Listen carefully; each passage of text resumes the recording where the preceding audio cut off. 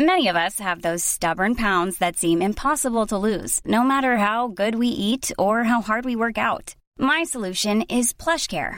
PlushCare is a leading telehealth provider with doctors who are there for you day and night to partner with you in your weight loss journey. They can prescribe FDA-approved weight loss medications like Wegovy and Zepbound for those who qualify.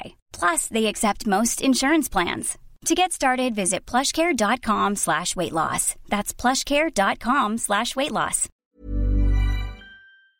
Hi, I'm Lawrence Dallaglio, host of the Evening Standard Rugby Podcast, brought to you in partnership with QBE Business Insurance. The show is available to listen to now and right up to the end of the season, when the winners of the Champions Cup will be crowned at Tottenham Hotspur Stadium, and the fight for the Premiership title will be decided at Twickenham. QBE is one of the world's leading insurers, and they will help your business build resilience through risk management and insurance solutions. Subscribe and download now wherever you get your podcasts. Thanks for listening. ES Audio. From the Evening Standard in London, I'm John Weeks, and this is The Leader. As the British public has been told, it's in your hands to stop COVID restrictions coming in this Christmas. The pandemic is looking quite different for those living in Austria. The luxury of going outside for anything other than work, school, exercise or buying essentials has been banned as another lockdown has been brought in. But this is different. Austria's latest lockdown will only apply to those who are unvaccinated. Those who've had at least one dose of a COVID vaccine, like Alfred, who lives in Linz, are exempt though. I don't think it's a good idea because it's really tearing the population, like the citizens, apart into two sides, the vaccinated and the unvaccinated ones. And I think the government really hasn't thought it through, if you know what I mean. It's a really naive decision. So, Alfred, has there been a mood change at all in the country since this lockdown was proposed? Yeah, a lot of people, depending on where you are, there are people who are talking about it, and there are also people who don't really talk about it often. But in my area, COVID is the conversation topic all the time. People are only talking about COVID. I think people are getting really aggressive because they're starting to, every time COVID is the topic of the conversation, they get really angry and start to insult each other. And that's the main reason why society is splitting into two sides. So yeah, I think a mood change has been really present. And what do you think of the country being among the first to roll out this kind of measure? I'm shocked, if I'm honest, because I think the most reasonable thing to do would be a lockdown for everybody, for vaccinated and unvaccinated people, because I don't think the lockdown for only unvaccinated people is going to do something. I think the cases are still going to rise every day because even though the unvaccinated people are at home or at work, the vaccinated people can still transfer the virus. Are you worried this new measure will lead to problems socially in the country? I hope nothing happens.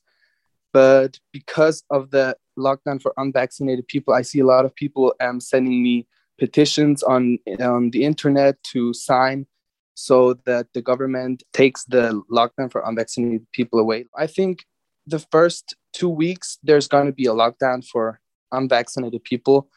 And after these 2 or 3 weeks, there's going to be a lockdown for everybody because, as I've already mentioned, I don't think the lockdown for unvaccinated people is going to do a lot. I think the cases are still going to rise with or without a lockdown for unvaccinated people.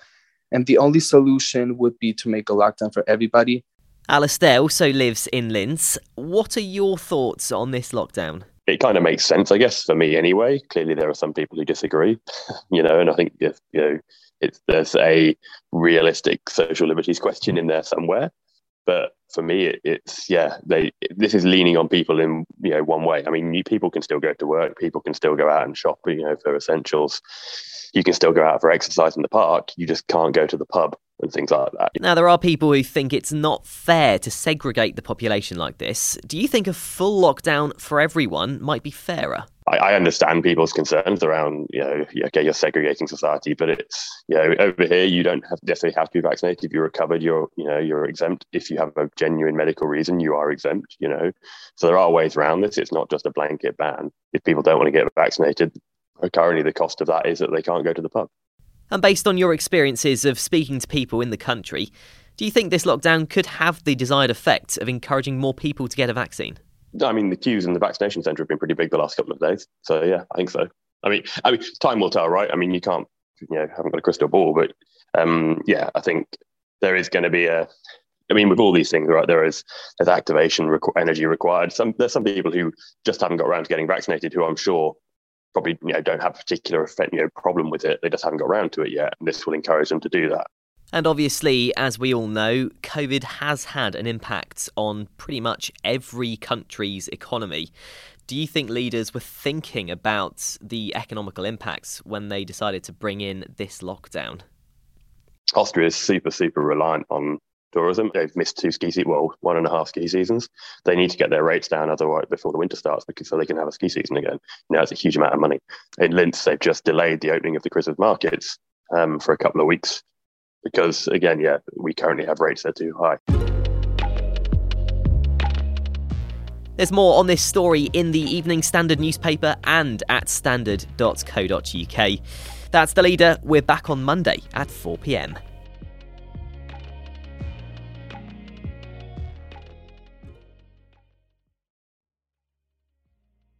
Hi, I'm Lawrence Talalio, host of the Evening Standard Rugby Podcast, brought to you in partnership with QBE Business Insurance. The show is available to listen to now and right up to the end of the season, when the winners of the Champions Cup will be crowned at Tottenham Hotspur Stadium, and the fight for the Premiership title will be decided at Twickenham.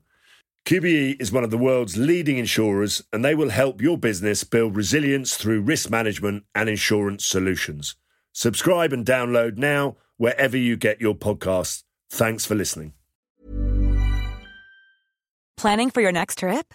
Elevate your travel style with Quince. Quince has all the jet-setting essentials you'll want for your next getaway, like European linen, premium luggage options, buttery soft Italian leather bags, and so much more. And is all priced at 50 to 80% less than similar brands.